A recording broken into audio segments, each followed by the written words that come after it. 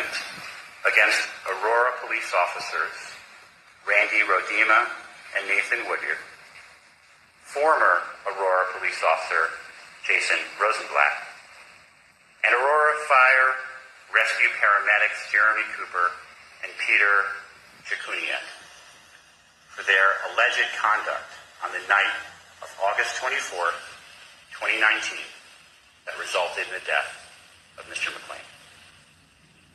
Each of the 5 defendants faced 1 count of manslaughter and 1 count of criminally negligent homicide.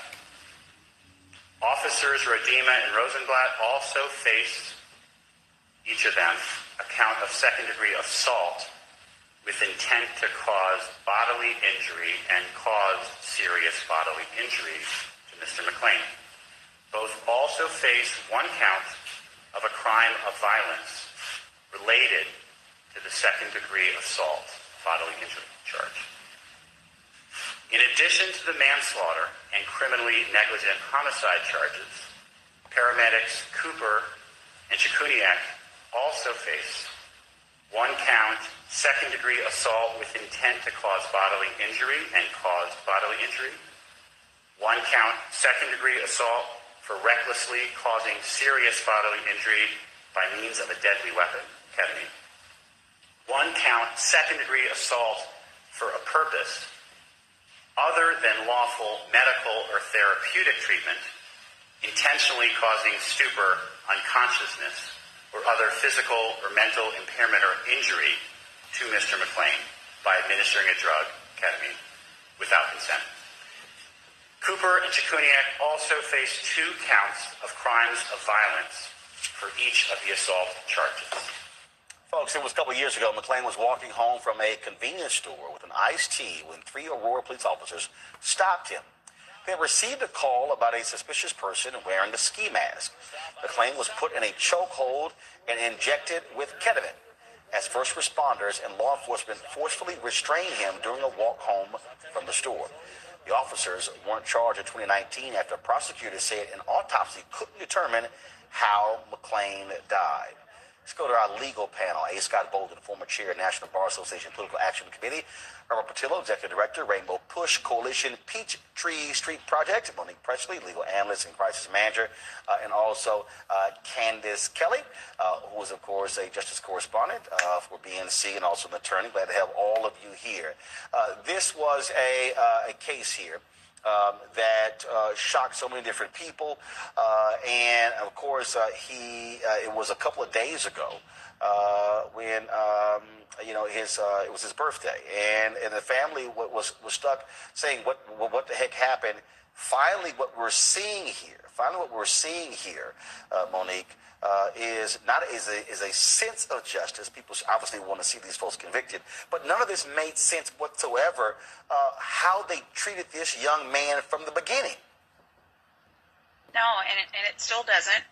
It still does not. And the fact that they are at least moving forward with charges, which frankly, for anyone who thinks organizing doesn't matter, protesting doesn't matter, shouting as loud as you can doesn't matter, yes, absolutely it does, because this wouldn't be happening without people just simply refusing to give up. We see over and over again, Roland, and I say it every single time, and I'm probably going to say it 3 times before this show is over on 3 different matters, the dehumanization of Black bodies.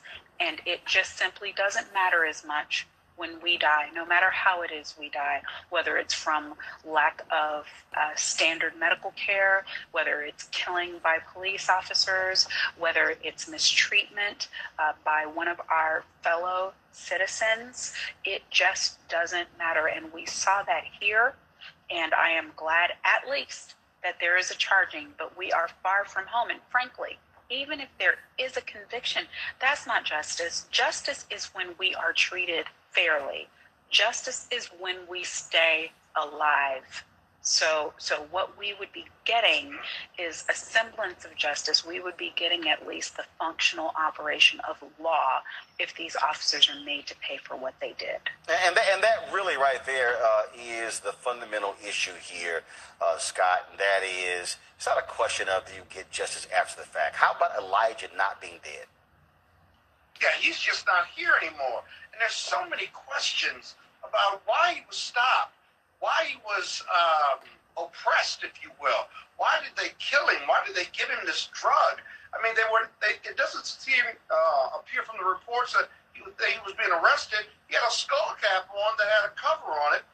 That's not a ski mask per se. So apparently the weather was right for that. It just doesn't make any sense. And this is a scary case because if you don't have the if you don't have the AG that brings in the special prosecutor, now you're stuck with the DA and the coroner who could not conclude why he was killed, which triggered apparently or allegedly by the DA to say, I can't charge anybody because I don't know what killed him, which is a complete asinine response to the death of this young man. For 2 years, the investigation took place.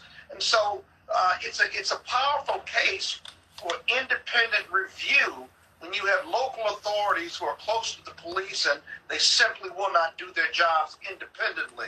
And now you have these officers that have been suspended. I think one's on desk duty maybe.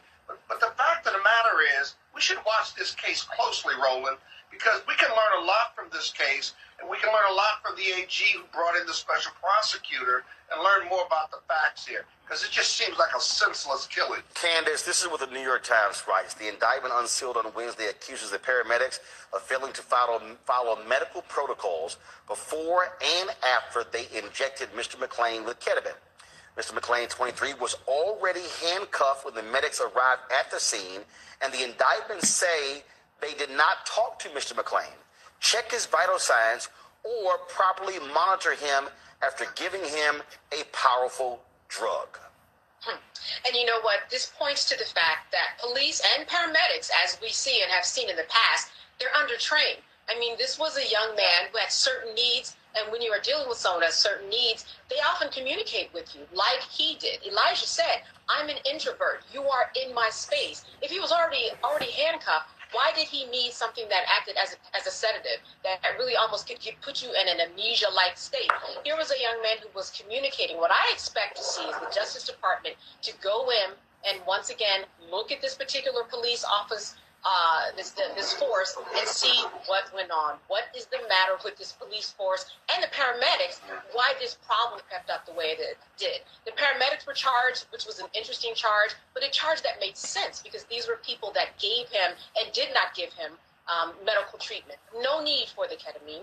No need for ignoring him. But again, undertrained people, and I think that's what's the issue here and what's at stake. How do we retrain people so they can look at people like Elijah and realize that there are other things that go into play as opposed to just over-policing and stopping people for no reason at all and taking the most extreme measures in order to take care of a situation. Robert, here's what is quite rare. Not only were cops charged, paramedics and firefighters. Yeah. That's also what I think is extremely different about this story. Well, 3 points I want to make, Roland. I think I've said before on your show. The reason this case hits so close to home to me is because the exact same thing nearly happened to me while I was in law school. I think I told you I was in Chicago on 47th Street coming back from the library middle of December, so I have my mask on and my hoodie on. Next thing you know, I got my head on the hood of a CPD police car with my handcuffs on. They were looking for somebody. They realized it wasn't me and eventually let me go. That could have ended exactly the way that this case ended.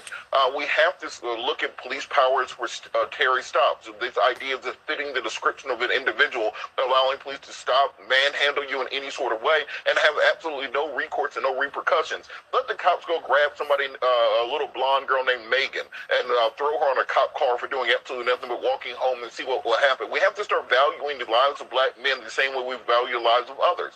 Secondarily, beyond the point of training, we have to look at the complicity between cops and paramedics often. I've seen this exact situation happen often with people going through mental health issues or substance abuse issues where they will administer drugs against their will in order to, quote-unquote, calm them down or be able to take them into custody. If you take a drug at your doctor, you have to fill out 4 or 5 forms, questionnaires to find out what you're allergic to, if you've ever had an adverse reaction to it, so on and so forth. So these paramedics are committing an assault by injecting injecting you with a chemical in order for to ease the job of police officers. There's no difference between injecting you with ketamine and beating you with a nightstick when it comes down to it, because both are intended to subdue an individual. And I think we have to look at how often this happens and is not reported. And I think finally we're glad to have charges, but we need to have come to a place in this country where a black man does not have to be filmed getting beaten, choked, or injected to death in order for there to be charges brought. Just the fact that you have a bunch of cops around, somebody got injected and there's a dead person, should be enough to bring charges in 2019. It should not be a 2-year investigation involving the state and independent prosecutors just for this to happen, because we cannot always count on there being a camera there to validate our lives. So this is why it's so important for us to push through the George Floyd Justice and Policing Act on the federal level, and not to take a backseat to anybody else's political agenda and demand that these things take place. And here's what is so crazy about this story. He is walking home. They say suspicion, wearing a ski mask. First of all, he was wearing a face mask, listening to music. Cops immediately roll up and roll a video, because this is the key. They immediately roll up, grab him by his arms, push him against the wall, pull him to the ground. This is, come on, roll a video, please. This right here is the problem. This is the problem right here. You walk up, and that's the first reaction. Not talking to him, not ascertaining that. They immediately lay hands on him. He then says, "Let me go, let me go," saying, that he wasn't dangerous. Then they put him in, they use a carotid hole, a restraint on his neck that restricts blood to the brain. All of that because you got a suspicious call? No, they did that, Roland, because he's black, right? If he were white, they would have done none of that, because they don't see us as human beings. Not only did they have the chokehold on him, right? He passed out at one point, came back too. Then they put him on the ground. He says, "I can't breathe." You ever been put on the ground with a knee in your back and your hands behind your back, and they're trying to cuff you? You cannot breathe. Physiologically, it is a place of discomfort. You can't conform. And then the bottom line, no matter what you say, is that they use deadly force to compel a police order, which is fundamentally not only illegal, but against every proper police procedure there is. You cannot use deadly force even if he was resisting. And this is the result. This is a troublesome case, because this kid, we still don't know why he was a suspect, whether he was being arrested or not. And they acted as judge, jury, and then executioner. We've got to watch this case and learn from it. But more importantly, we got to make sure justice is done for this family and reform of this police department, as our other guests have said. And of course, the police union immediately said, "Oh, the cops did nothing wrong." In the New York Times, Monique, I want to read this. This is what they write: "An independent review of Mr. McClain's death, released this February, issued a scathing catalog of errors committed by the officers and paramedics during the encounter and in the investigation that followed.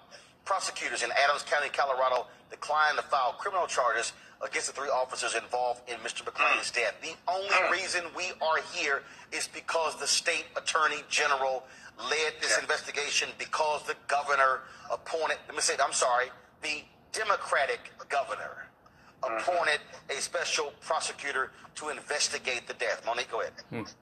Right, and this is where I was going to say, you got a panel full of lawyers, so let me get real lawyer-esque about it.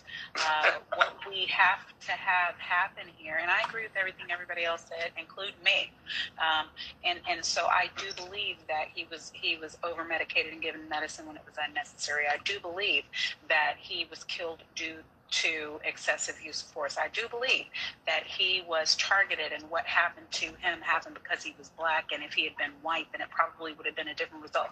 Here's what I also believe. I also believe that the intent, the way you deal with a murder case, was not to kill him.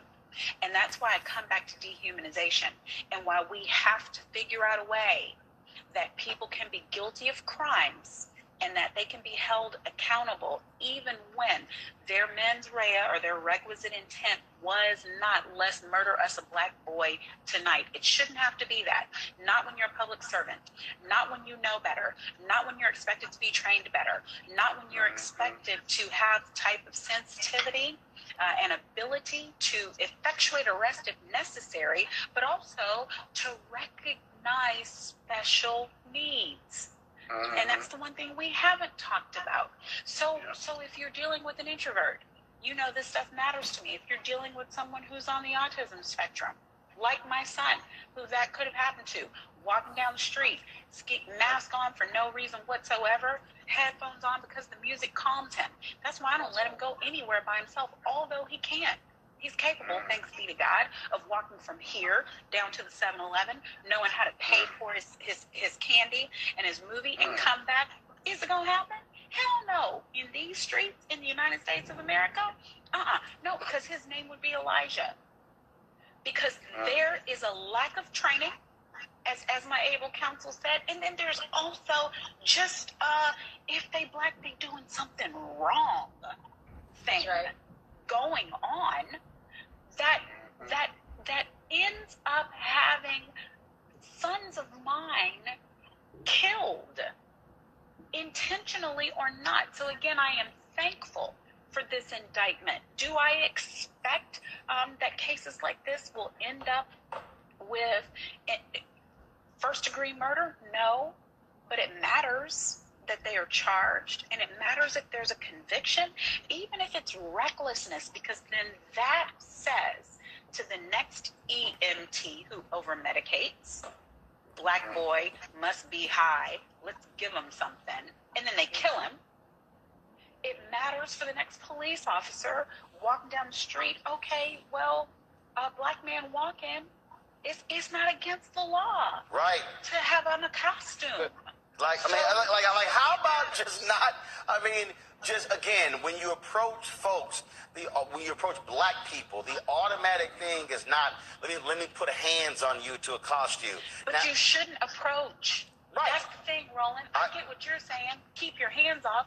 But what about leaving the hell alone? Right. Well, first and again, if you get a report of, first of all, I always got these issues of suspicious person. Okay, I mean that. See right there.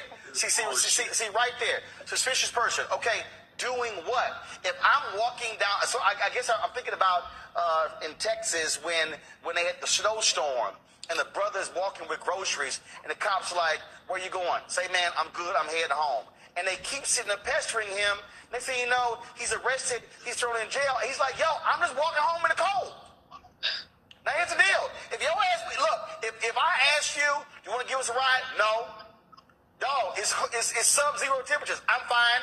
If I ask you 5 times, all right, have a good night. Now, if your ass freeze to death, I'm on camera asking you 5 times. But again, he gets accosted, thrown in jail. That was Colorado. Let's not go to Texas, where a grand jury declined to indict a Texas police officer in the death of another brother shot as he ran away after being confronted.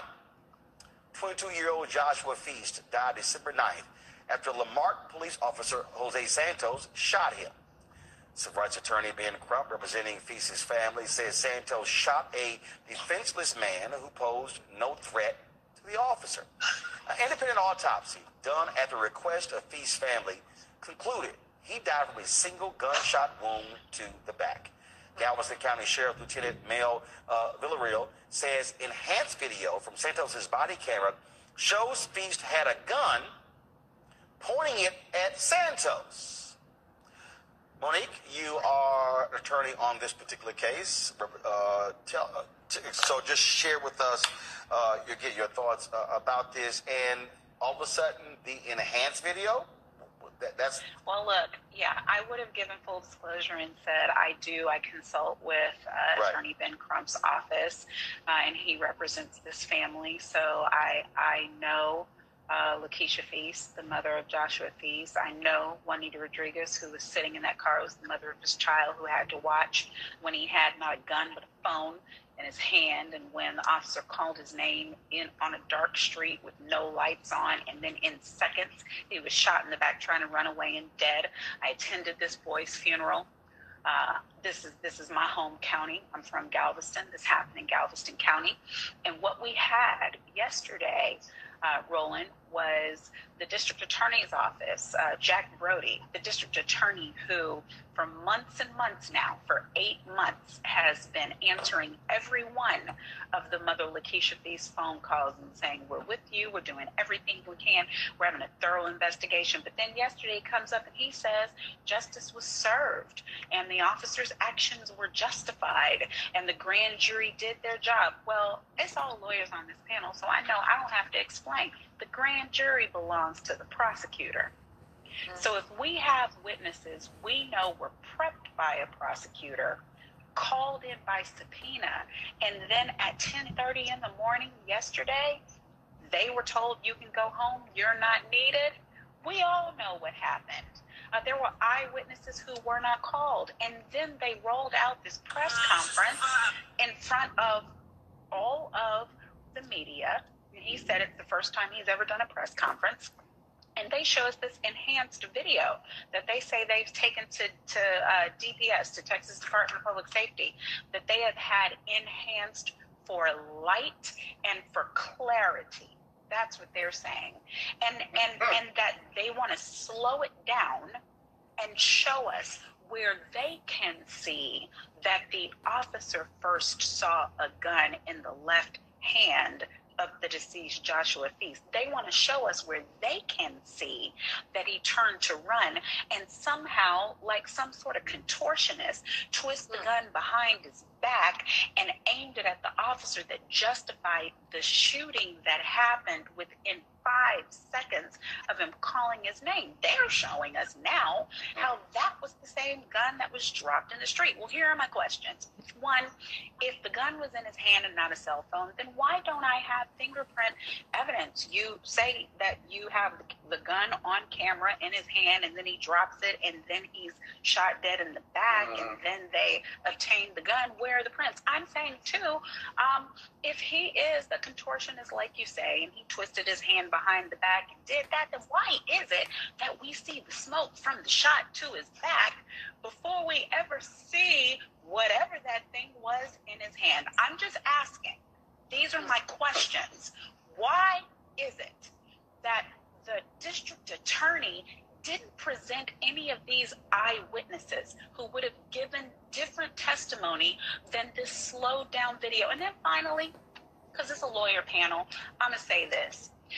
Is it a slowed down frame by frame that Officer Jose Santos saw that night like it was bright, like a stadium in Texas, lit up like the sun was at the height of day? Or was it a dark street with no lights and with no way whatsoever to know the difference between a phone and a gun and a rubber ducky? Because the grand jury was supposed to decide based on what Santos saw that night, whether his actions were justified, not based on the altered, doctored, enhanced, lightened, slowed down video that Texas DPS came up with to justify it. So these are just things that I want to know. Inquiring minds want to know these things before you get sued. Jack Brody and the rest of you in the city of Lamarck, don't you want to answer these questions? I'll supplement one more question. If he was contorting his body and running away and firing, do they have the bullets from the gun? Oh, no, Scott, he never fired. He never fired. Well, it's just exactly, but there's no firing. There's no firing. Okay, well, they say he was pointing. Here's another one. Did they test his, not just his prints, but if you're holding a gun and you said they weren't fired, then they recovered the gun. Where are the fingerprints? I think you raised this. Where are the fingerprints on the gun that he allegedly had? Because as I read the report, there were like 2 guns. And so none of it it makes sense. Those questions have to be answered. There will be a lawsuit, but it just simply borders on the nonsensical. Last question that I would raise. What difference does it make if you enhance for clarity the camera if that's not slowed down and have clarity on the night the police shot him? I want to see what the police saw, and it certainly Did wasn't slowed Santos see down it in on slow hand. motion? No. He didn't In see it the in slow dark. motion. No. Unless the 5 cop is seconds. some superhero with laser-like vision that can slow down a young man running, I don't think there's a human being like Running that. away. So what difference does it make? And Scott, on that exact point, let's understand there's a reason we have policies against shooting fleeing felons, because he is right. not an aggressor to Tennessee you. v. Garner, And- my favorite Constitution case, Tennessee v. Garner. And let's remember, Don't make me quote it. Hold on. Look, Robert, go. And also, this is Texas, which is a constitutional carry state. It is not illegal to have a gun. It's not illegal to be holding a gun. Booyah! It is Another illegal good to be. point. It is illegal to be assaulting an officer. So this idea that you I knew you would remember that, Robert. and a gun is ridiculous on its face. Wait, hold. Because he loved it, man. We can't talk over Robert. Robert, please finish your point. No, I'm done. That's just the point that this entire thing doesn't make sense. And this is why it's so important. I'm going to circle right back to get on our senators about this Justice and Policing Act, which already does not go far enough. But the fact that it's on the back burner right now, I think how many dead black bodies do we need to drop at Joe Manchin's front door before we can get a vote on this? How many times do we have to come back and say, this is not like some crazy Tea Party issue about critical race theory or Sharia law. This is really happening to us, and it has to get passed right now. And we cannot continue to dilly-dally and dance around it, because if we do not put a federal backstop right there, then all it takes is a local prosecutor to not want to prosecute a case of this nature. Then you can end up with no justice for that family at all. Candace? The ultimate evidence is that he was shot in the back. And what we also often see is the DA's office, when they don't really push for the indictment that they're supposed to with the right witnesses, they go ahead and they try to create a narrative of their own, which is what we are seeing right now. We're not going to do it in court, but we are going to do it in the public court of opinion right now and slow down this video. They're going to provide evidence to justify their case, which really is evidence that they are guilty in all of this. They just do not want to bring it into fruition, but they're going to go ahead and try to get people on their side because they know that they're wrong, or else they wouldn't be slowing down this video in order for other people to try to understand what was the perspective of the police officers. Well, Roland, can I add go something? ahead. Okay. The other thing that I want to add, and thank you for all these brilliant legal minds that are on here. But Attorney Van Crump is undefeated in taking on clients and getting them some measure of civil justice, civil award for what has happened. But that is not going to calm the heartbreak in this mother's heart, and that does not fix what's going on in the streets. The streets of Lamarck are not safe right now. This man has been on paid vacation, administrative leave, since December 9th. And as of yesterday, when the grand jury made their decision, he's now on desk duty. So he's got a gun again. He's wearing a badge again. He's coming into an office. It's just minutes before he's back on the street. And this is an officer who held a citizen underwater in Galveston, Texas, when he was employed by the Galveston Police Department, and got fired and rehired across the bridge in Lamarck, and has killed a man before Joshua Feast since he was hired there. So listen to me, people. The only way that we do anything about this is if we ensure that officers like this don't get to carry a badge, don't get to carry a gun. They are right now being sanctioned for murder. And that is what must stop. That's what we have to require from our city governments and from our state governments. And Robert is right. Yes, George Floyd, Justice and Policing Act. Who was at Joshua Feast's funeral? Philonise Floyd, Keita Floyd, their nephew. their family. They paid for the entire repast. Why? Because this type of grief is a fraternity and a sorority that nobody wants to belong to, but they do. So they show up every single time. That's right there in Houston where they're based. But we don't want to keep showing up like this.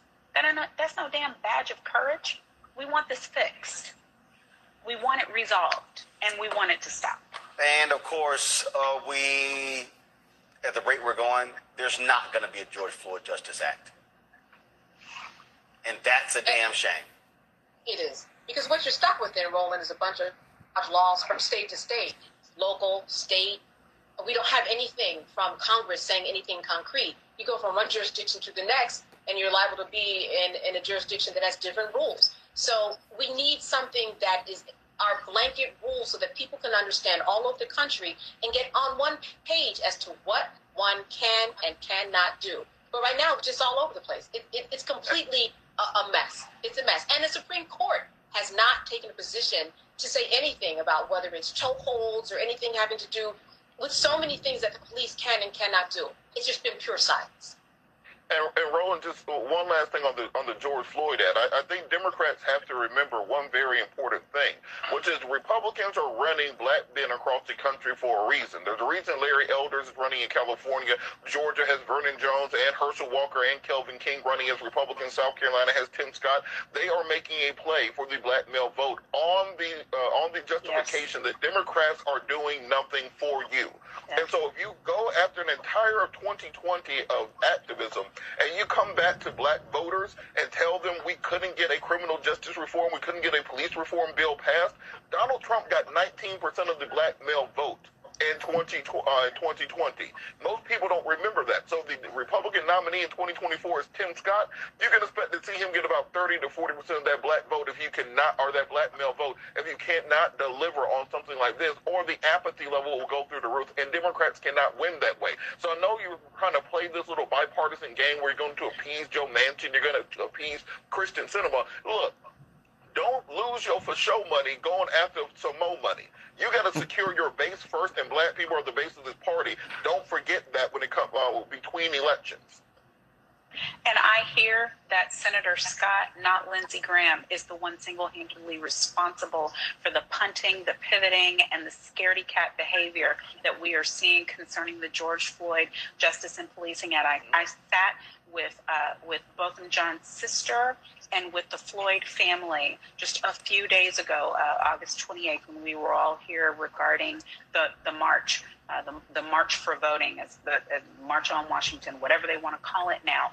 And they said what I can say. Tim Scott sat there and lied to our faces, assuring that it was going to get done, and kept pivoting. Well, I'm not a lawyer, but I trust the lawyers, and leaning toward Lindsey Graham and whoever else. But when it came down to the pressure from the sheriff's offices across this nation, it was Tim Scott who did not have the spine to push back. And so I'm not ready to say that it's too late. We need to see some things happen in reconciliation like we've seen them never before. If it's time for miracles, Congress and Senate can work some. They know Jesus. They better pray, because otherwise it's not going to go right in the next elections. Well, look, I made it clear I never trusted Tim Scott being able to carry this thing over the finish line. And I kept saying, all right, you think you could bring 25 Republicans? Show me. You could bring 10 Republicans. It's not the votes. It's not the votes, though, Roland. That's the problem. I disagreed with you about that, because it's not about the votes. It's about the resolution to get it done. Because even this argument about what the sheriffs are pushing back on qualified immunity, you have to be able to galvanize your own people and say whether QI makes this bill or not, they should be a bill. You got to go talk to even the Democrats, because the ones in the House are saying, well, if qualified immunity isn't in it, then the bill is dead. They need to be doing their damn jobs. This is never mind. I can get censored even on a show that don't get censored. So now's the time to stop talking. Well, again, I had no faith that he could get it done. Let me go to a break. We come back. We're going to talk the R. Kelly case. More explosive testimony coming out of New York. That's next on Roland Martin Unfiltered.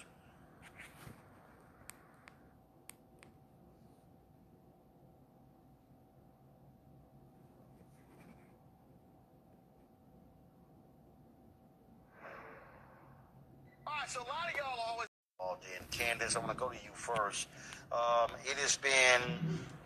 You had woman after woman, many of their names not being revealed. You had a man testify that R. Kelly said, "I'll help you with your music career," and R. Kelly performed oral sex on him. I mean, you've had shocking testimony in this trial, and I still say what stands out is that you had a number of former employees who have been testifying against Robert Kelly. Yeah, and you know what? This is what the prosecution calls building a case. Bringing in a number of people so that they can show a pattern that this is what R. Kelly did in order to mastermind his criminal enterprise. You know, a lot of people have said online or when they see me, why do you spend so much time talking about the prosecution? You don't give the defense a chance. Listen, the prosecution is the one that has to make the case, and the defense responds to their allegations and to their evidence. So as you said, we've heard from so many people, women, a man, we might even hear from another man. We've heard the voice of Aaliyah from the grave. We've heard of people being forced to eat feces, being abused and raped. We've heard people who said that when they met R. Kelly, they were underage, or even that they were not underage. So we have heard a spectrum of people. R. Kelly all the time saying that this is not true. I want to say that. And the defense has had a difficult time in trying to cross-examine these witnesses and say, hey, didn't you want to be there? And that was a fact for a lot of these young women, is that they did want to be there to start their singing career. Even their parents were involved to say, yes, we'll sign up on this because you did it for Aaliyah. Maybe you will do it for Azriel, or maybe you will do it for somebody else, because my child wants to be a singer. But the bottom line is that even if these young women did agree to even be in a relationship, or even agree to live with him and be homeschooled and get the parents' blessings, they didn't agree probably to be raped. They didn't agree to have, eat feces. They didn't agree to get herpes. So these are the things that have been spelled out and have been building so far. We are probably halfway through this case. It is certainly not over. We're going to hear more explosive testimony. And this is something that, again, the defense, it's going to be an uphill battle. Because when you start questioning witnesses who say they were raped, and then asking them, but didn't you want to be there? That's re-victimizing the witness. And that's not something that the jury often takes kindly to. So a lot of moving parts here. Rob Patillo, your assessment of the testimony you heard thus far in the last 10 days of the R. Kelly trial. Well, I'm not a particular follower of much of the celebrity news in general, but from what I have heard, I do think the prosecution does risk the point of expanding the scope of what they're talking about. I do think often you need to pinpoint directly on what the charges are. The prosecution's not trying to to prove that R. Kelly is a freak. They're not trying to prove that R. Kelly has deviant sex. They have to prove the particular charges which he's being charged with. And sometimes when you have additional sensational information, they can draw away from the central point. I understand they are drawing their case, and we are only about halfway through. But I do think they're going to start having to draw in that bullseye a little bit more so that it's very clear in the minds of the judge and jury exactly the point they are trying to prove, and not simply just a reading of all the terribles that R. Kelly has done in his life, but making sure they are actually putting together the case that can have him convicted of the charges which are against him. Scott?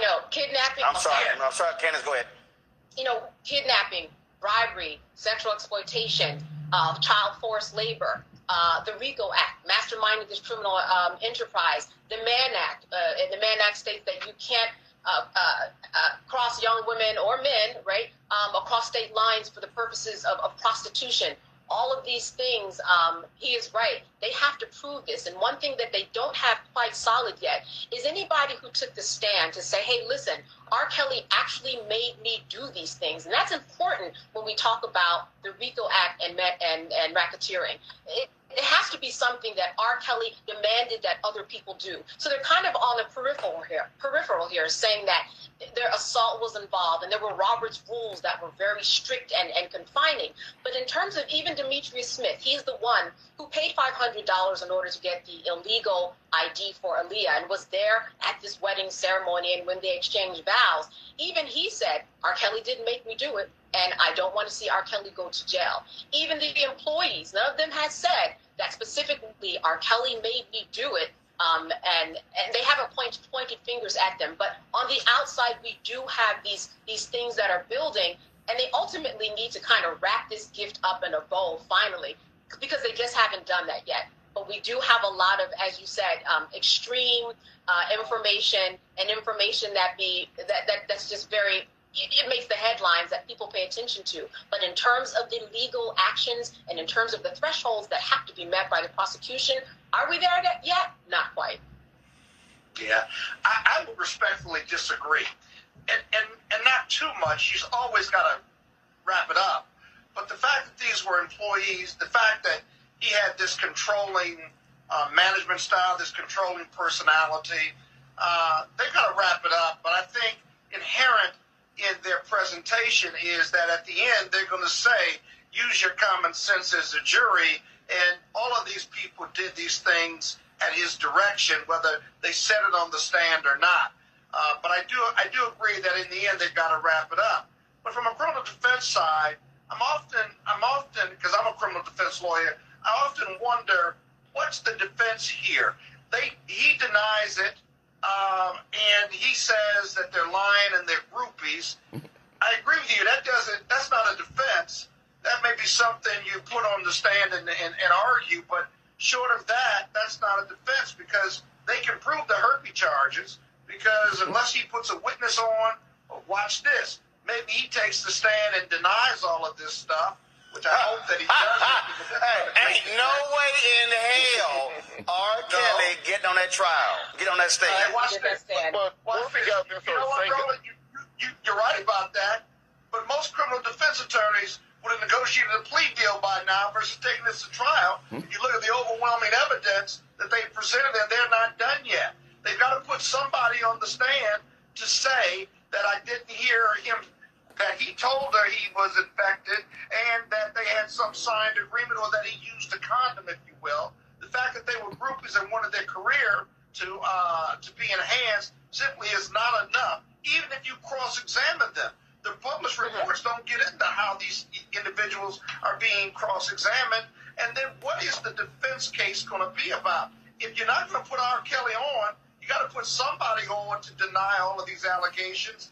And racketeering may be a difficult charge to prove, because you got all these various elements, and it's got to prove essentially that it's a criminal enterprise. Somebody's got to testify. You're not going to close and with limited challenges to the prosecution witnesses, close and say, I'm ready to do my closing argument. I guess you could do that, but that's a losing defense case. It's a losing defense case. I think there's a lot to overcome here. The defense has to have something better than what they're doing so far, because right now the facts are overwhelming any defense strategy in this case. You got a better shot of him doing a second interview with Gayle King to get on that witness stand. Monique? No, he'll do a second one with you.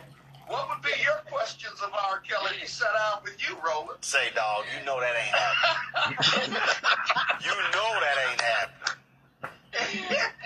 Hell, Busta Rhymes got a better shot of coming and talk to me before that. Monique? Well, it's interesting. The only comment I'll make is I believe that my colleague Scott is forgetting the burdens. So to say that in a prosecution's case that the defense has to do a better job than they're doing is amiss. So we'll see. Only because the prosecution is doing a hell of a job right now. I didn't forget the burden. They're doing the job they're doing. I agree with Candace that there are some things that are missing. I'm not following it closely, but the Pied Piper is real, as far as I can tell, and I probably have more information than most. So what I would say is this case is still open. It's not going to be the only case, but I'm not ready to conclude that they have this wrapped up. I Candace, you better make a comment. I will say this, that one of the things so far that we can see, and as we all know, we're not done yet, we're just halfway there, but so far, what I think they have proven with conviction is that he married Aaliyah. They have somebody saying that they got the fake ID, they have somebody saying that they were at the wedding, they have the marriage certificate, those dots are connected. But even with the herpes, he might have given them herpes and they didn't know it, but it then becomes he says, she says. Because there's nothing documented saying whether or not he told them or not. But the one thing that we do have is this whole idea of Aaliyah's marriage, as well as if they were underage, and if they have videos to prove that these young women were underage and they were being filmed on his iPad, which is what every single person who said that they were allegedly raped or assaulted by him happened, was that he used his iPad. And often on his iPad, I don't know if some of you back in the day saw these, the video of R. Kelly, or not R. Kelly, depending on what you believe, but in his videos, he likes to say, you're 14, you're 15. If they have that evidence with him saying that on camera, then you have that. Then you have to get the parents involved. At some point, many of the parents... Who is this jury?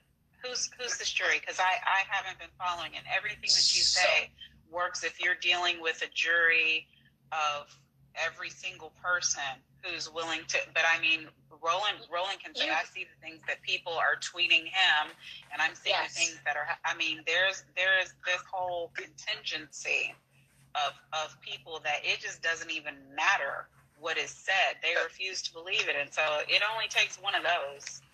No, that's true. One second, Scott. Because you were talking loud. It's Candace. No. First of all, Candace was talking, but Scott was trying to overtalk. I got this. Yeah. Okay, I got this. Candace, to your point. First of all, Candace, to your point, the prosecution has not introduced any of that iPad video. Correct. So that's one.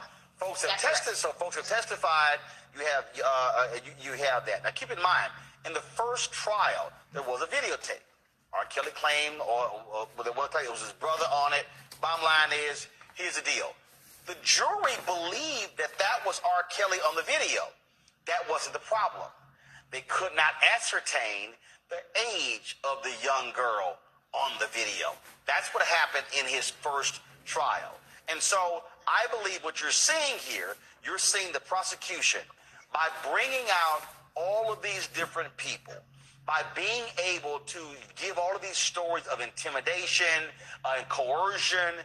What they're sort of doing is they're bracketing these charges with all of this in terms of heinous behavior.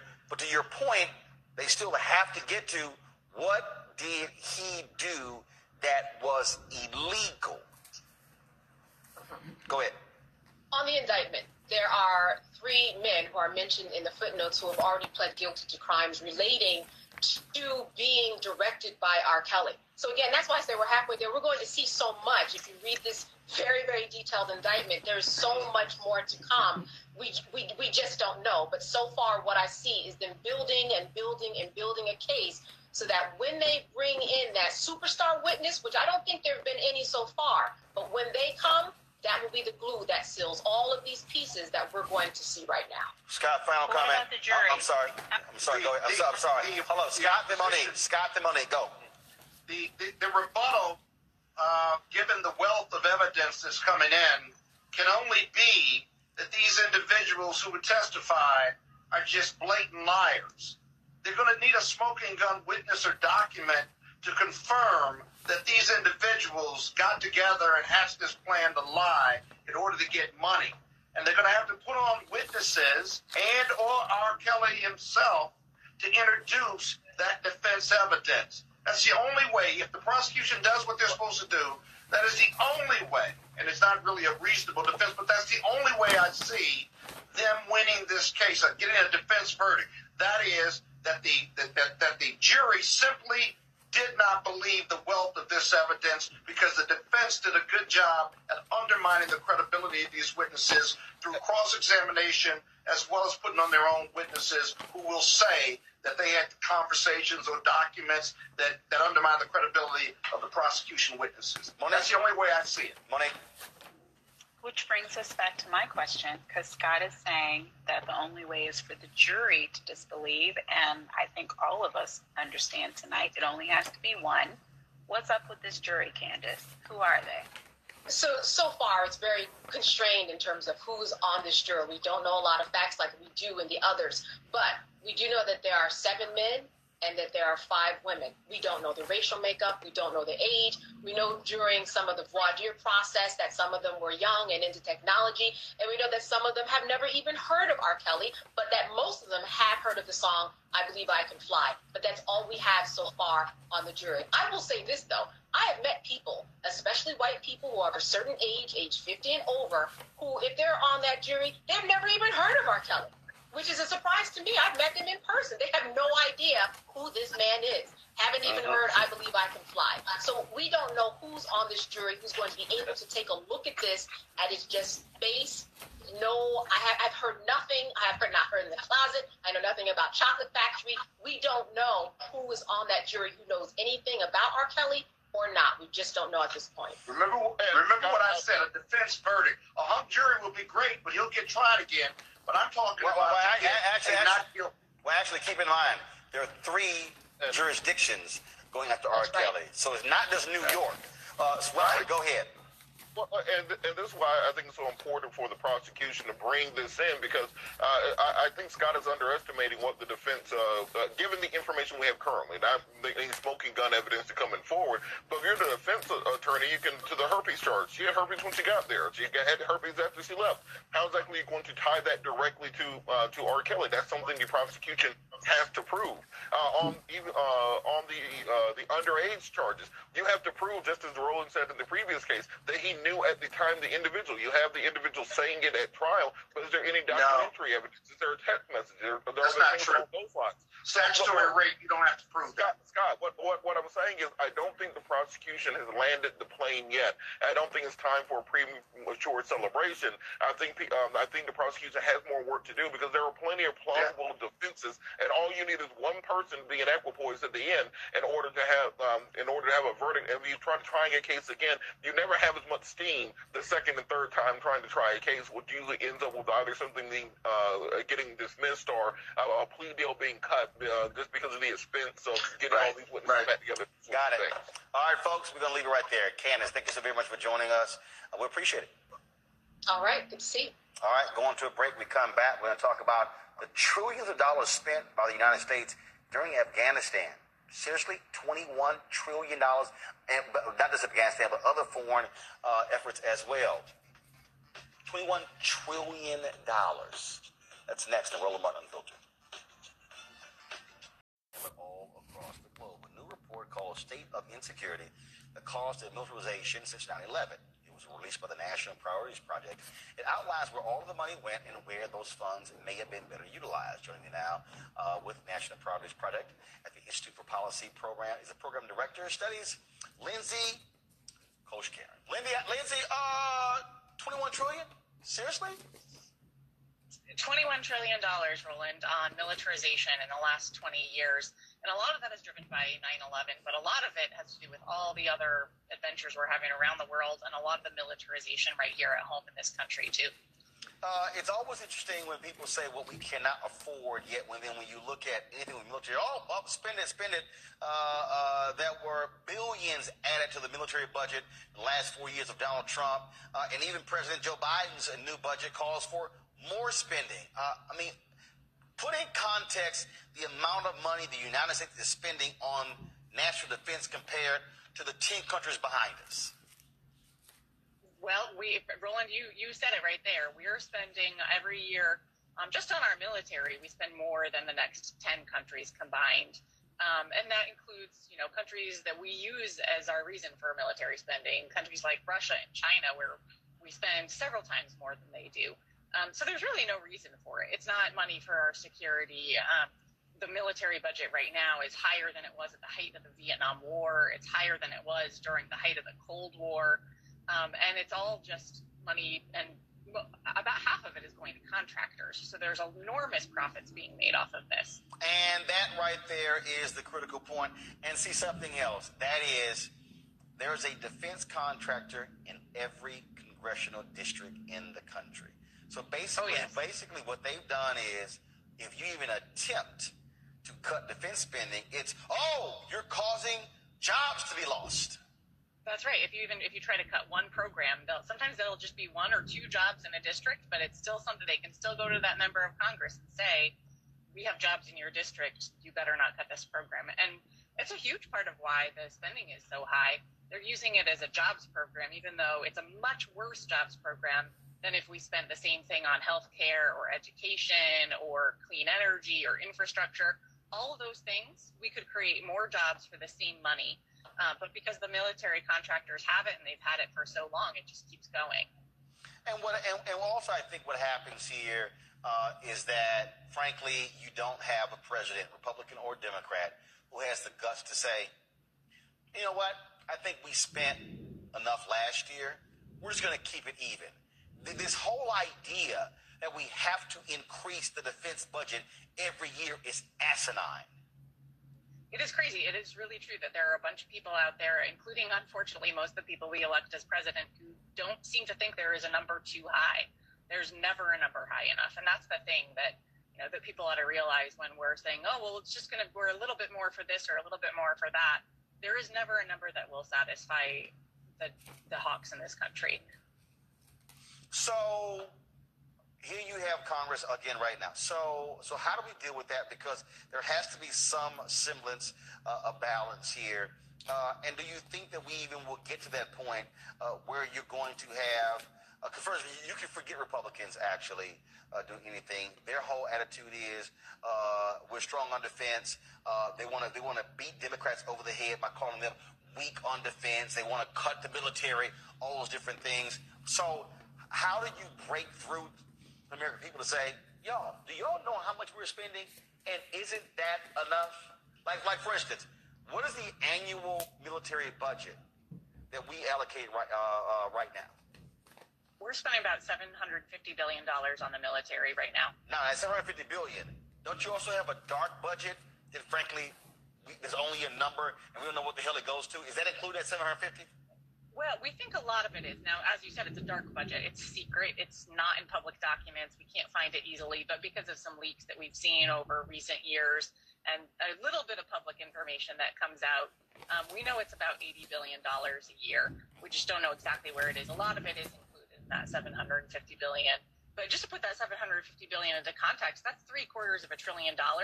That $1 trillion, that's the size of the infrastructure package that they're fighting so hard for right now, and that is supposed to be this once-in-a-lifetime thing that we've never seen before. And we're spending almost that much every single year for the military. Man, that's absolutely crazy, and it just goes to show you that when people say, and then of course you have Republicans right now who are saying, hey, let's stay in Afghanistan and let's actually re-invade Afghanistan. They got no problem spending those trillions, but then when you talk about spending $1 trillion on the poor and food or housing, oh no, we can't afford those things. That's right, and that is actually the whole reason we wrote this report. The fact that we can spend $21 trillion on wars and militarization around the world and militarizing our borders and militarizing our law enforcement, the fact that we can spend this much on militarizing all of those things means we have the money and we have the political will to spend it when those are our priorities. So what we need to do, though, is shift those priorities, right?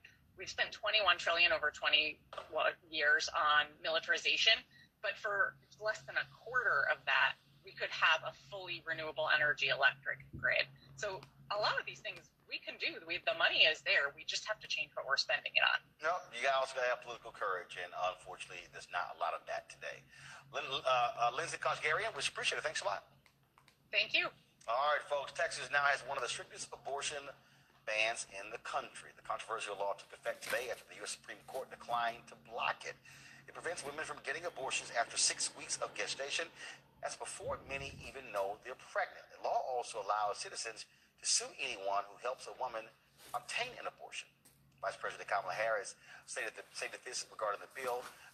This all-out assault on reproductive health effectively bans abortion for the nearly 7 million Texans of reproductive age. Patients in Texas will now be forced to travel out of the state or carry their pregnancy to term against their will. This law will dramatically reduce access to reproductive care for women in Texas, particularly for women with low incomes and women of color.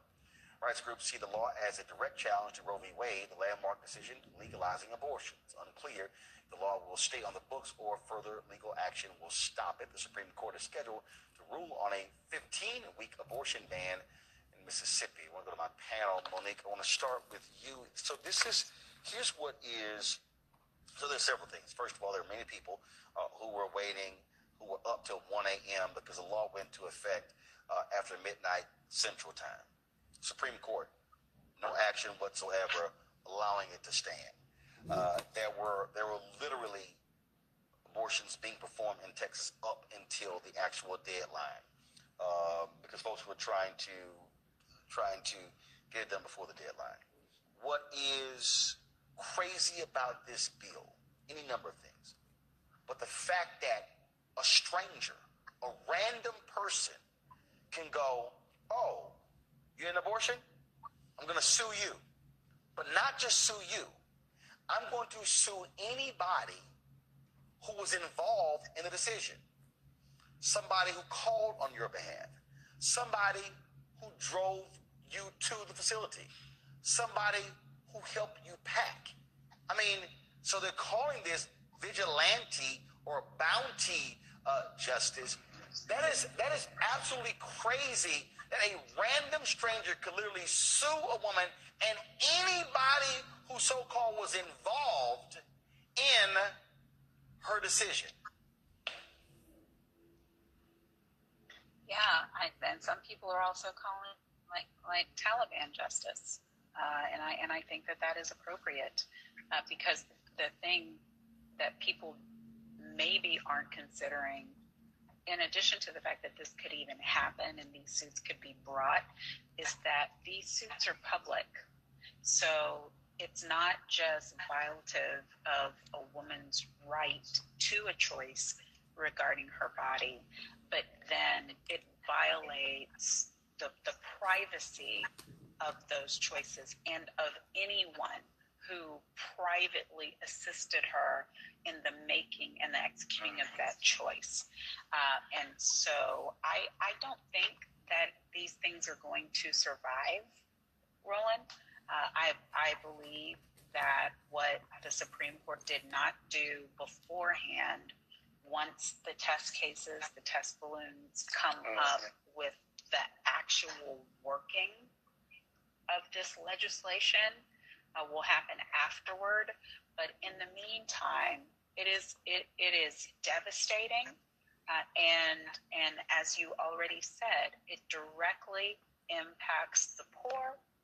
It directly impacts women of color because people with means, rich white women, are going to be getting abortions the same way they were getting them in 1940 and 1950. Nothing has changed about that. It will happen, and no one will be the wiser. This is about the woman who cannot afford to cross state lines. This is about the woman who goes into some, now we're back to the back alley with the unsafe procedures from the so-called doctors who are making a buck and doing things without the necessary medical safety protocols. So it's a dark day in Texas for so many different reasons, but this is close to the top of the list. Robert, Supreme Court chose to stay silent as opposed to issuing a stay. Right-wing conservatives have been waiting for this day. Supreme Court will consider the Mississippi case. Many people are already saying that since they allowed this Texas case to go forward, that other states are going to rush to pass similar laws immediately in order to say, well, you didn't stop that one, you're not going to stop ours. So essentially, if other states move on this right now, it goes into effect until the Supreme Court issues a decision on the Mississippi case. You're correct, and also let's remember that this is what Republicans have been building towards for the last 40 years. They've decided long ago that they would give up the rest of their agenda in order to have judges. The entire reason Mitch McConnell held up Merrick Garland was for exactly this moment. The entire reason that they packed so many Catholics on the Supreme Court is for exactly this moment. They've been building towards it for a generation, and I think many states, particularly states like Georgia, Alabama, Mississippi, throughout the Bible Belt and throughout the South, you're going to see even more draconians. They try to one-up themselves. Look at the way the Georgia voter suppression law was. Then Texas had to one-up them with an even crazier voter suppression plan. So it's very important people understand these things during election years and off-election years, that Donald Trump still did very well with white women in the last election. So if they are not willing to stand up for these issues, then you're going to have a very hard time beating these things back if the Supreme Court does roll over. Right now, John Roberts has been very vocal, saying he's in favor of maintaining Roe. I believe Kavanaugh has also stated that he believes in upholding Roe. But all it takes is one or two judges to flip sides. These are Trump judges, after all, many of them, in order to overturn these rights. I think it's something people really need to monitor, particularly on the state level, because you'll end up having to go back and repeal these laws on the state and local level. Should listen to black folks when we were talking about voting rights, you wouldn't have these problems. Well, you certainly, both my colleagues are correct, but these laws, no matter how many pass, will be challenged because they have to be challenged. Very often you'll see the Supreme Court will not want to usurp its authority for that of the legislature. They're protective of those separation of powers, and so they may not have intervened here, but what they're waiting for is a challenge where they have a set of facts that get to the Supreme Court, and those set of facts they will rule on. And one decision by the Supreme Court knocking down Texas or Mississippi will undermine or reverse whatever the legislatures in those states have done. And so understand the method of their madness. I'm presuming this or believing this simply because that's the kind of the way the Supreme Court we've seen from time to time operate. Now, secondly, the issue you raise, Roland, is so vitally important. The standing is what you're talking about, that third parties who have no vested interest in the outcome or damages or injuries for an abortion, they've now created a standing opportunity by statute. Now, you can do that, but it gets real tricky because you can't undermine the constitutional underpinnings of standing. You can't just say a third party can do it because they want to do it. And that's where the lawsuits, the plaintiffs' bar, the civil rights organizations, the anti-abortion rights organizations have got to focus their attention on and say that's unconstitutional as you chip away at these statutes, as well as attaching the statutes total unconstitutionality as well. But that's going to be the chink in the armor. But the Republicans want that. They wanted to go to the Supreme Court, and they want and hope that the Supreme Court will de facto, through these other decisions, reverse the impact of Roe v. Wade or chip away at it until it's gone. And so both Democrats and Republicans are going to be attacking, or wanted to go to the Supreme Court. I won't say attacking, but wanted to go to the Supreme Court. But the weakness in this statute is how unconstitutional the standing provision is. Watch for that to be the subject of many lawsuits. We'll see what the circuits say. We'll see what the federal district courts say. But in the end, both sides want us to go to the Supreme Court.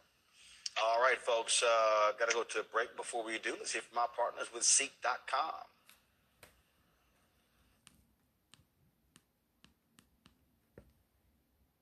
Venues were requiring vaccine cards by folks as proof had the vaccine and said he was just outlandish. Well, he got this video today after coming off the road. Feeling very weary. I had a headache, and I just felt run down. And just to be cautious, I separated from my family, slept in a different part of the house, and throughout the night, I got fevers and sweats, and I knew what was going on. So I got up in the morning, got tested, and turns out I got COVID. So we immediately threw the kitchen sink at it. All kinds of meds, monoclonal antibodies, ivermectin, Z-Pak, prednisone, everything. And I also got an NAD drip and a vitamin drip, and I did that 3 days in a row. And so here we are on Wednesday, and I feel great. I really only had one bad day. Sunday sucked, but Monday was better. Tuesday felt better than Monday, and today I feel good. I actually feel pretty fucking good. That's the good news. The bad news is we have to move the Friday show in Nashville. It's going to move to Sunday, October 24th. So that will be the new Nashville date.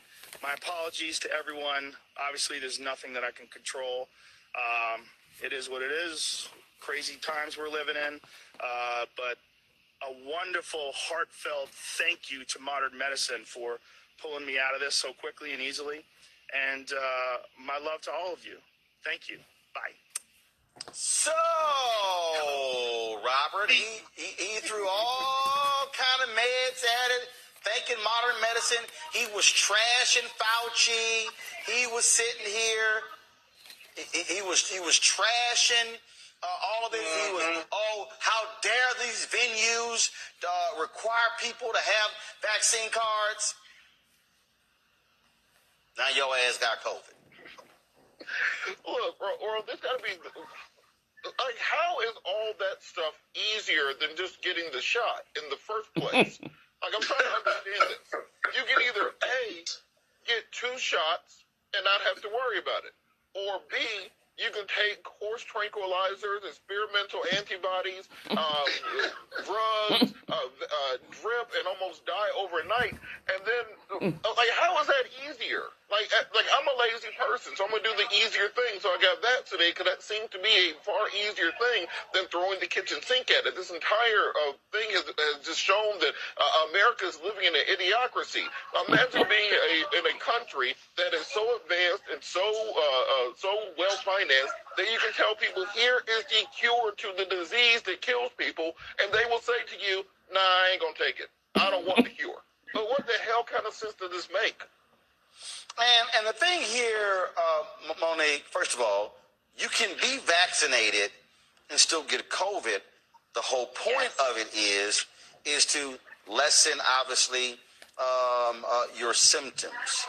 Now, you have the people who are saying, yeah, but people who got vaccinated passed away. They cite the sheriff that's in Mississippi there as well, which we also explain to people. That's why you still must take cautions. You still must wear masks and those things along those lines.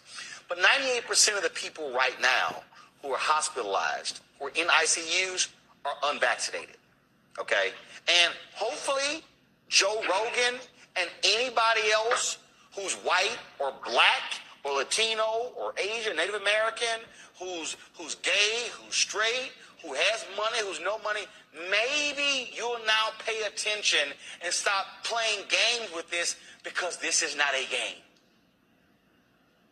No, it's not. And even the 5 or 10 things that he said he did in order to attack it right away, I'm hoping that our folks who are watching, and I thank you, Roland, for just being so consistent and fastidious with covering this pandemic and giving our people the best medical information possible. Our folks don't even know what those things are to do or how to do them. And so it's not even a question of get the vaccine or don't. I'm sure he's vaccinated. If he lied and said he wasn't, I wouldn't believe it. But then feeling symptoms from a breakthrough and then knowing, I mean, to try prednisone, to know which vitamins to take, to be able to access all of the different things that are available to people who have money, influence, the right color, access to medical insurance, access to health care. And so we still end up dead, frankly. And so it's not that I wanted him to die. Of course I didn't. And I hope that he's over the worst of it. But it really is criminal. It really is criminal for people who are affluent and of a certain means and station in this life to push out their "you don't need whatever" kind of views onto people who can't even fathom the types of things they have access to when they're in a pinch. And that particular point right there, Scott, is important because for a lot of people who aren't making $100 million from your Spotify deal, all the stuff he described, they can't afford all that. It's so misleading, and it's just fundamentally wrong. But when you look at this video purposely avoids talking about the dangers of COVID. He said, I had one bad day. Oh, it wasn't too bad. I was better, and they pumped me full of drugs and stuff. He sounded like Donald Trump, if you will. That he was triumphant over it, and therefore it was okay. It wasn't too bad.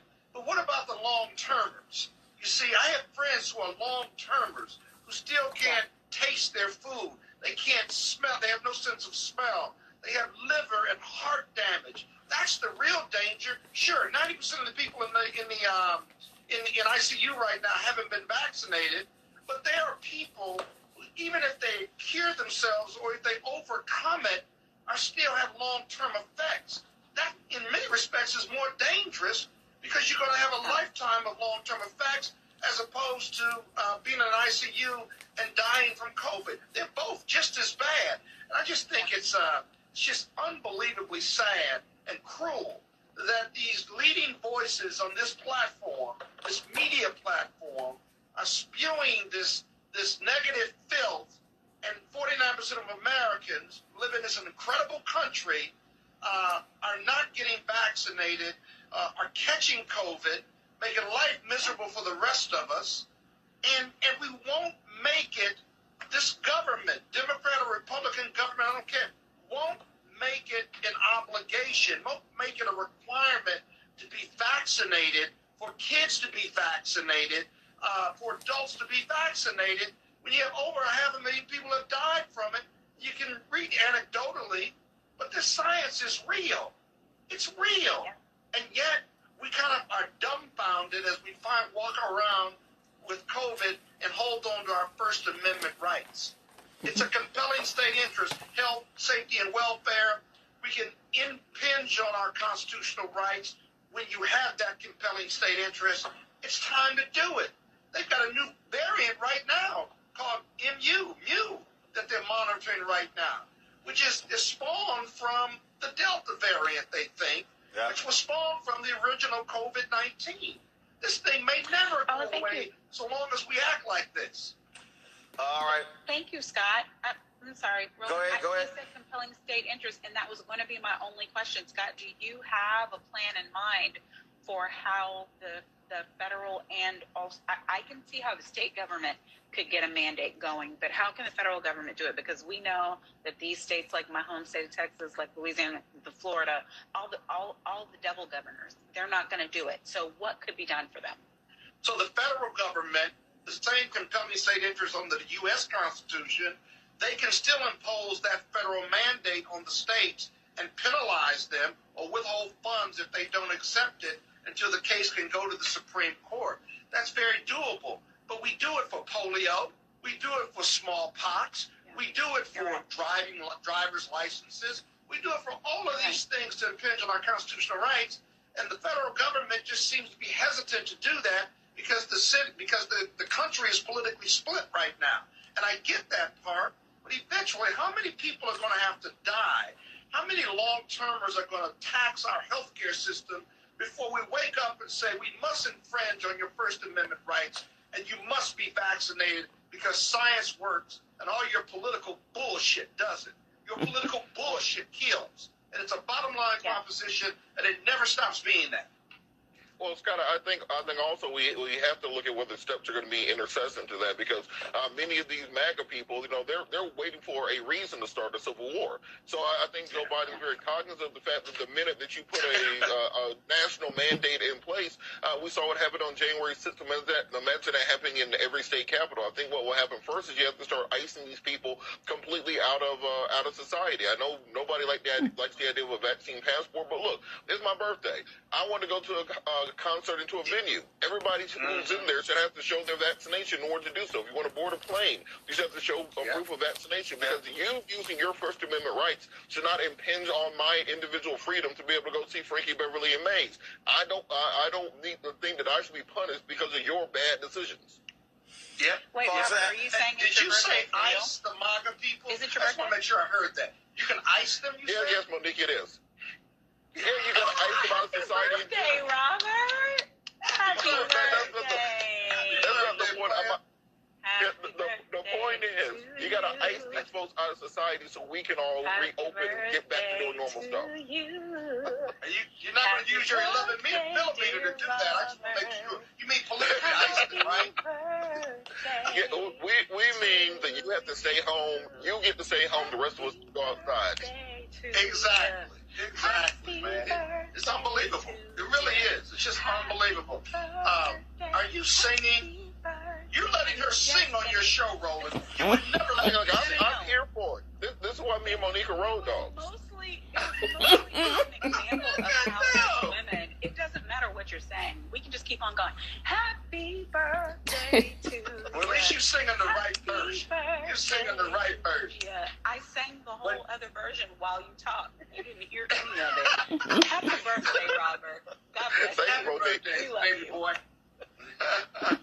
We love you, youngster. Keep No on question keeping about on. it. How old are you? Keep hope alive. I stopped counting. I think 37 or 38, somewhere around there. You're a damn liar. Keep on. I'll let you have that one. But I'll happy let you have that birthday one. anyway. I'm real. September 1st, Hey, 84. Roland, let's pivot. What's the next topic?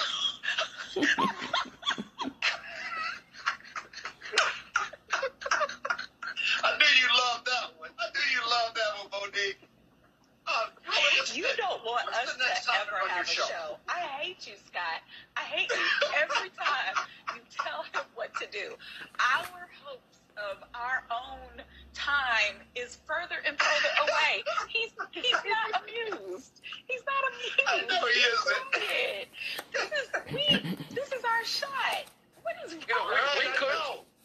could just let the camera keep rolling till 9 and just do a spin-off. We could turn it into a show. Henry, come back to me, please, on camera 3. Here you go. Here we go. Folks, let me give an update on the condition of Jacqueline. Let me give an update on the condition of Jacqueline Jackson, the wife of Reverend Jesse Jackson Sr. She is now out of ICU. Jacqueline Jackson is still on oxygen as she battles COVID at Northwestern Memorial Hospital in Chicago. The civil rights icon, Reverend Jesse Jackson Sr., he's at a rehab facility getting physical and occupational therapy. The couple, who had been married for nearly 60 years, they were admitted to the hospital on August 21st. He was vaccinated. She was not. See what happens when we continue with the same story when you're the actual host of the show, Scott. All right, folks, the CDC has announced that unvaccinated Americans should not travel during the upcoming Labor Day weekend. The agency also recommends traveling with caution, wearing a mask. Kind of important. As there are 40 million people who have been reported, 40 million cases of COVID in the country. 658,000 folks have died. As Scott mentioned, the World Health Organization is monitoring a new variant called Mu, initially found in Colombia back in January. Of course, worldwide cases, 218.8 million, and 4.5 million people have passed away due to COVID. Medical officials worldwide say the vaccine and wearing masks are best to slow the virus from spreading. Now, folks, in Georgia, anti-vaxxers have bullied and harassed workers at mobile vaccination clinics. One mobile clinic had to close due to the dangerous behavior of anti-vaxxers. Roberts, Georgia is still being ravaged by COVID, with the highest number of positive cases reported over the past weekend, nearly 30,000. To date, there have been 1.4 million reported cases in Georgia, 22,740 deaths in Georgia. Only 41% of Georgia's population, they are vaccinated. And in Oregon, check this out, a superintendent in Oregon has been fired by the school board because he followed the state mandate. I'm trying to find the story right now. Give me a second, folks. Let me pull this up. So I saw the story before we came on the air, and it was unbelievable. This Oregon superintendent, again, here it is right here. This is the story. A rural Oregon school superintendent has been fired because he actually enforced the state mandate. Kevin Purnell gave an emotional farewell after the school board voted 4-1 to fire him. Why? Because he followed it. Quote, this is from Oregon Live. The board provided no public explanation for its surprise decision to oust a superintendent who has been on the job for 3 years and in the district for 14 years. Critics and supporters of Purnell's stance on mask mandates make it clear it was a pivotal issue in his fissure with the board. He literally followed the state mandate. This, Robert, is showing you again how the crazies are operating. Look, we are facing a dangerous level of stupid in this country. If you're looking at my home state, we got people like Marjorie Taylor Greene running around claiming mask wearing is tyranny, claiming that he's shot and somehow part of a government mind control program. The level of crazy that we are looking at cannot be quantified. So I think this is where it becomes necessary for the federal government, as Scott has said continuously, to step in and put in place the types of safeguards that are needed for the rest of us to be able to go out and play. How about this? If you voluntarily decide not to get vaccinated, maybe you should have to sign away your right to be able to use an ICU bed, because there are cancer victims, there are other people with diseases who need those beds, and your personal decision should not inconvenience them. Maybe because you decide not to be vaccinated, you can't get on an airplane, quite frankly. Because if there's 300 people on the plane and 5 of them decide that they don't want to wear masks, they don't want to be vaccinated, why should the rest of us risk being sickened by these people who simply will not take the most basic public health initiatives necessary? We saw this with AIDS in the 1980s, where we criminalized individuals being able to transmit AIDS to other people without their knowledge. I feel like someone should not be able to transmit COVID to me without my knowledge, and we're going to put safeguards in place. Otherwise, we'll never get this under control. Just again, it makes no sense whatsoever. Folks, real quick, rescue efforts are continuing in several southern states in the aftermath of Hurricane Ida. The massive Category 4 hurricane ripped through parts of Louisiana, Mississippi, and other southern states, killing 6 and leaving millions without power. Some power has been restored in Louisiana, but it could be up to 3 weeks until it's entirely back. And the search for drill crews off the Gulf Coast who did not evacuate continues. In Mississippi, 2 people died, and at least 10 others were injured when their vehicles plunged into a deep hole caused when Ida blew through George County, Mississippi. In Alabama, 2 electric company employees died in an accident while restoring power in Jefferson County. President Biden is expected to travel to Louisiana on Friday to assess the damage. All right, folks, now time for HBCU Connect.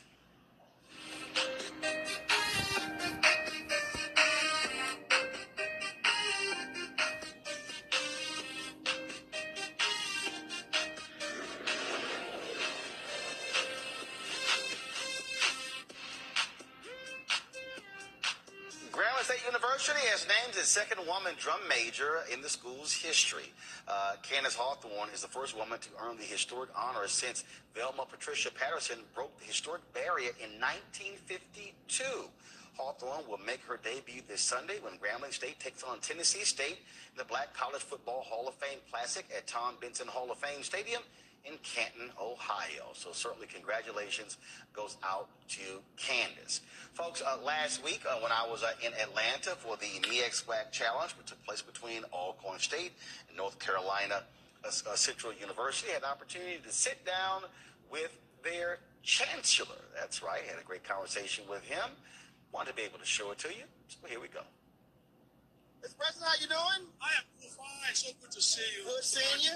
Had a great time when I was on your campus. Thank you. In fact, we still cherish that moment on our campus. I appreciate it. Thank you so much for coming to visit. So I'm going to tell you something happened today. So the bands were performing. Yes. It was a Central Band, Alcorn State Band, and I was taking photos or whatever. Yes, sir. And so I'm walking through, And so one of the trombone players, hey, take off your line. I was like, bro, relax. He said, take a fella, I'm working.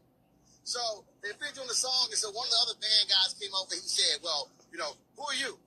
I said, well, this is what I'm doing. He's like, well, you know, our culture, you can't break the line. He's like, and these guys don't know who you are. I said, what your president do? Absolutely. You should let that show. I said, he's my buddy. That will take care of him. So the police chief came over like, Mr. Martin, I love your show. He's like, we'll talk to him. I said, you didn't want to holler at them young bucks. Absolutely. I said, let them know who I am. I would like to know next time I see him. I said, whenever you see Mr. Robert Martin, he has my ticket to go everywhere. And so I had to tell him, I said, look, man, I've been promoting this for 2 weeks. I said, now we push it out to about 3 million people. I said, you want to be seen? And I tell him all the time, I cannot afford what it's given us. The coverage that we're getting, this is expensive. Yeah. None of us can afford it. And when we have people like you who come to the table and say, hey, look, we're going to give you that exposure. We can't pay for it. And so we really appreciate it. And our students have to understand that. They don't understand the issue of, PR, media, they don't understand it. Yeah, I told him, I said, look, I get your rules, breaking the line. I said, but look, we out of here. I said, this ain't the halftime. We're good. So, so they all got sent over. The police chief said, I talked to him, don't worry about it. I appreciate that very much. I said, Chief Williams, I'm going to let him know. I said, if Roland comes around tomorrow, you let him straight to the front line. Now take that picture. There you go. You talked about the exposure. Yes. But not just for the schools, but also for both of these conferences and also for HBCUs across the board. No question at all. In fact, I think the exposure for one HBCU is an exposure for all of us. Because we have mostly the same vision. We tell the same story. We serve the same types of students. We have the same historical perspective. And we have the same struggle.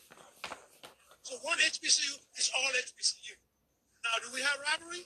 Yes, of course we do. But it's a good rivalry. So when we tell a story of one, we tell a story of the others. And so I'm so proud that, even this game is between two of our major institutions. Right. But we also represent the others at large. So that's why it's a very important movie for us. And one of the things that we've been seeing, we've been covering the story, and look, I feature a lot of HBCU professors on my show as well. In the wake of George Floyd's death, there's been a significant focus, resurgence of resources, not just corporate America, but also philanthropists, but also from graduates who now say, you know what, the value of the HBCU matters. And that's a question that we've talked about for years. Some have even questioned that. What's the value of HBCU? What's the impact of HBCU? But now, for some reason, because of the environment that we're in, the equity issue, disparity issue, the social justice issue, if that's what it takes to bring people to the table and understand our value, I'm not upset with it. We are getting the exposure nevertheless. But what I do say to people, what I do encourage people is that let this not be a snapshot. Right. Let it be sustained. That's right. If you appreciate us now, if you know where we've come, if you know our contribution to the society that we've proven, then let's sustain this relationship. That's right. So that sustainability is what we need to preach. And that's what you do for us. And that's what we all need to be talking about. I don't need to tell you that we are an important institution. We have graduates in all walks of life who demonstrate that on a daily basis. But how do we keep on being relevant? What are the resources that we need? So it's going to take a sustained relationship from all of these corporations, all of these foundations to make it happen for us. So we thank you for this moment, and we look forward to, a sustained relationship with our institution for the foreseeable future. Well, I look forward to coming back. When I was there, I did my show from there, and so would love to come back. If your schedule permits, I'd love for you to come to our homecoming. The campus that you saw, I think it was about a year, maybe a year. Yeah, it was before COVID. You will find a new campus now.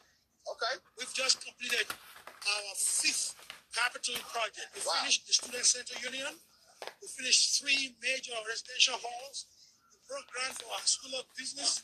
And now we're beginning to break ground for a 24/7 research center. Wow. So when you come to our campus now, you see the expansion. And when is homecoming? Homecoming is November 6th, I believe. Okay, I'll take the schedule. We'd love for you to come. And we want to expose, we don't want to be, as people say, the best kept secret anymore. Right. We want to be a known secret. Well, we come down there, we'll try to help you be known. Thank you so much. And I do appreciate your friendship, your partnership with our HBCUs, your voice, and your advocacy for us, both at the national stage and the local stage. You're doing it every day. Every time I see you on the television, you're fighting the fight. You're making the case. And let me tell you, we appreciate it. I appreciate it. Thanks a bunch. Great to see you. Thank you, brother. Good luck in the game.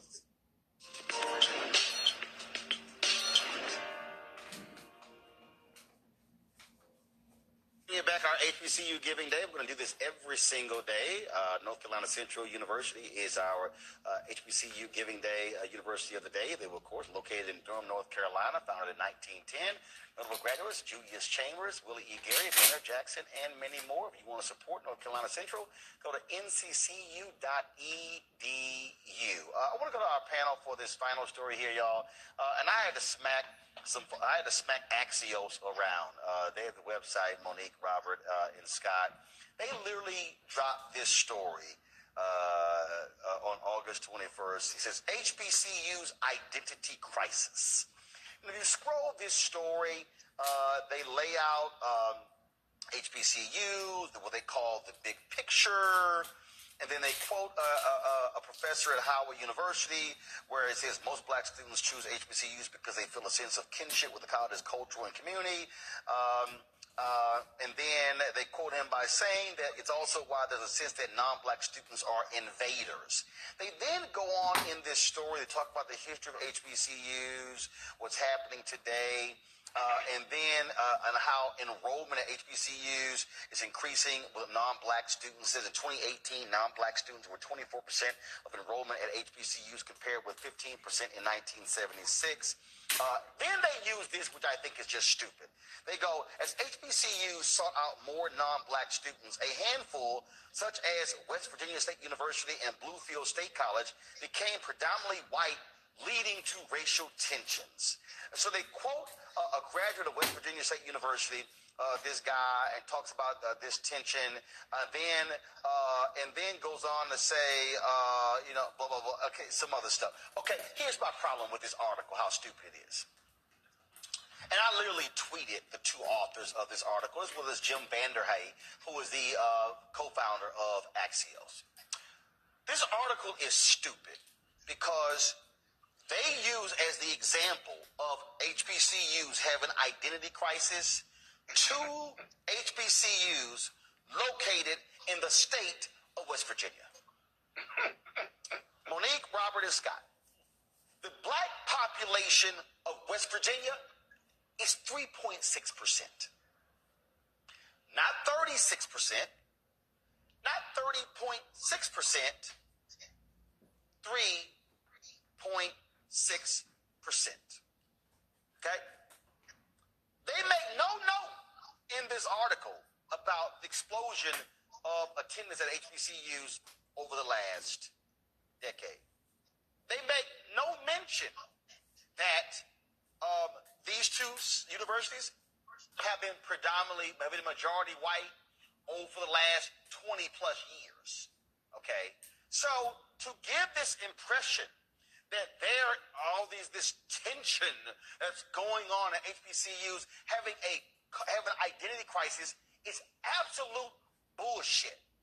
And I literally said, how is it that y'all didn't quote nobody from NAFIO, no Leslie Baskerville, nobody from Thurgood Marshall, nobody from the UNCF, but y'all decided to quote a graduate of an HBCU, which is called a historically black college university out of West Virginia, where the black population is 3.6%. This is where I'm like, maybe your problem is Axios and Jim Vanderhay, y'all ain't got enough black editors. Maybe your problem is you ain't got enough black staffers who would have seen the story and say, identity crisis? No. This is absolutely idiotic, Monique. And horrible journalism. It is. Robert. I yield to Scott for 300. Robert. I call on She yielded to me. This ain't Congress. Well, a couple points. It was Jeopardy. A couple points. One on the kind of circling back to the female drum major story. I do want to give a shout out to Latoya, the showstopper Lee, who was our drum major at Clark Atlanta University back in 2002. When female drum majors. We ain't talking about Clark Atlanta. Look, I went to Clark Atlanta. The story was Grambling. Clark Atlanta. Can you stay focused? Going to point B on this issue. I think that what we're seeing in the popular press, particularly right-wing press, is an effort to slander HBCUs. As we've seen more and more funding going to them, more and more publicity. We saw what Chris Paul did in the bubble to promote HBCUs. We're seeing more SWAC and MEAC teams playing major universities. We're seeing more money going towards HBCUs in general. They're trying to do everything they can. Why would you say going to Howard? Well, it's Clark Atlanta's there, so if they can't get into Clark, there's always Howard. So, That's why I yielded to Scott, because listen, Howard's getting the money and they hating. That's all it is. Go ahead. Exactly. Let's continue. But here's the deal, Roland. Here's the deal. Historical black colleges are doing better than ever financially. The last COVID Relief Act relieved all of their debt through UNCF and through the federal guarantees, right? Private billionaires and millionaires are giving more to historical black colleges because of the racial equity plans out here. We are experiencing a boom, and as a double HBCU graduate, Morehouse and Howard, my only response to that article is, we good, right? But remember one thing, we have never excluded any person of any other color, which is why we're historical black colleges. We've never excluded anybody. Morehouse 10 years ago had a white valedictorian. And so that article is rooted in ignorance. And as someone who sits on the board of my alma mater, as secretary, I know the facts and the statistics well. And so they could have interviewed me. They could have interviewed you. They could have interviewed Dr. David Thomas or the president of Howard University, but they didn't. So they weren't looking for truth. They were looking for a story to back into it. This bullshit. I just have a problem you writing a story saying, go back to it, HBCU's identity crisis, and written by Shauna Chin and Marissa Fernandez. And I literally tagged both of them in my tweet to Jim Vanderhyde saying, this is a bullshit story. And I got a problem with the story. But Roland, the identity crisis in their minds is they view, which is why I keep saying Howard, but the same is true of Morehouse because they got my brother Robert Smith money. And just, let me go back to Spelman and some Cosby money. Let me just talk about it and understand that when we don't struggle, they think we don't have an identity. Like us struggling to get an education is part of the identity, and it is not. You can't steal my culture from me as a Howard grad just because people who are of other hues come through. They've always been coming through, and they get an education, and they experience more blackness than they've ever experienced while they get their wonderful education. So just because people with millions and billions are more and more supporting what the three of us on this panel have been blessed to experience doesn't mean that we don't have an identity. We have our same identity. We are just ratified. And hold up, they mentioned the donations. Hold up. They mentioned the donations. This is the lead of the article. Historically, black colleges and universities are seeing a new wave of substantial donations and interest from big-name talent, but the attention has also highlighted questions of cultural identity. No. Let me say this. No. let me say this right here, Axios. You have decided to all of a sudden realize that HBCUs exist. Exactly.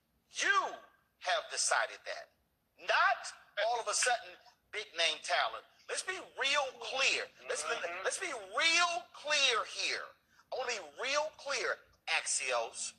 Nicole Hannah-Jones going to Howard, as well as why is it escaping me?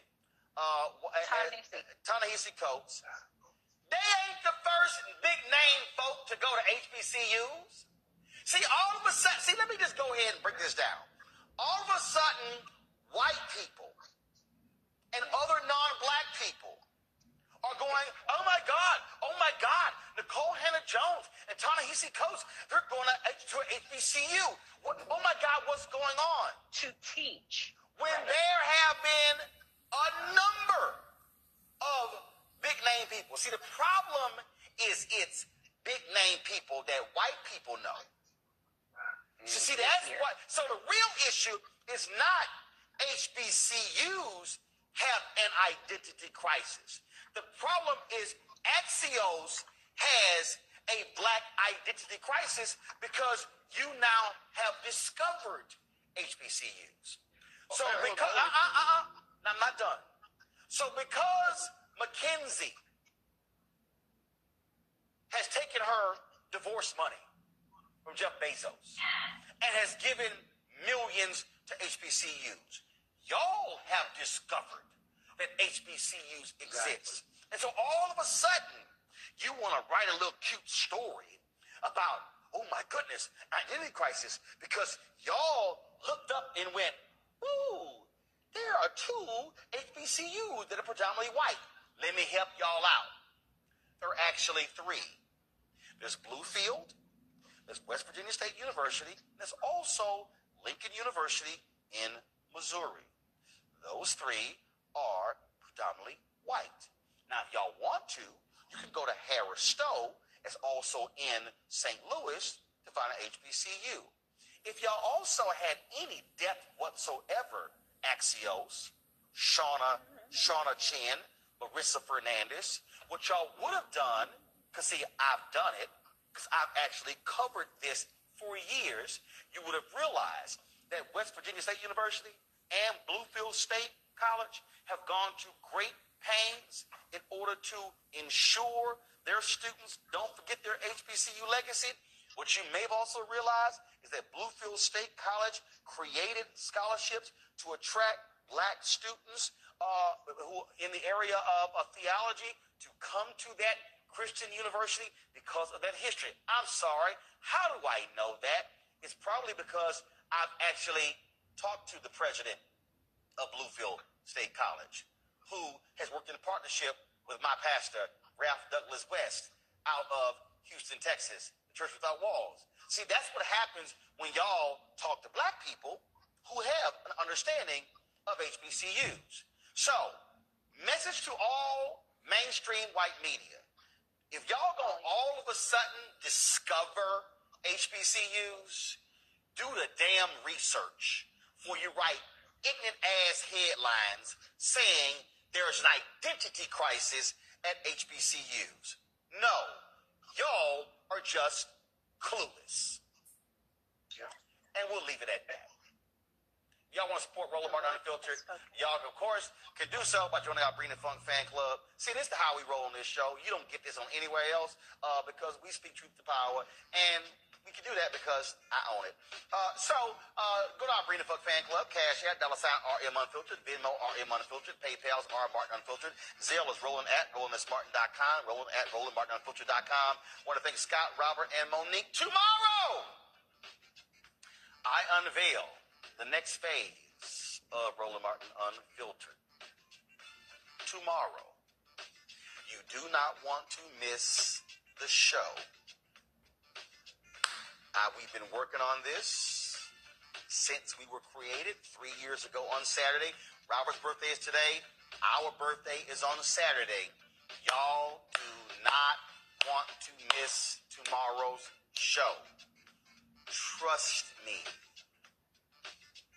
trust y'all see Monique. She already dancing. I don't know what she doing, but she's dancing.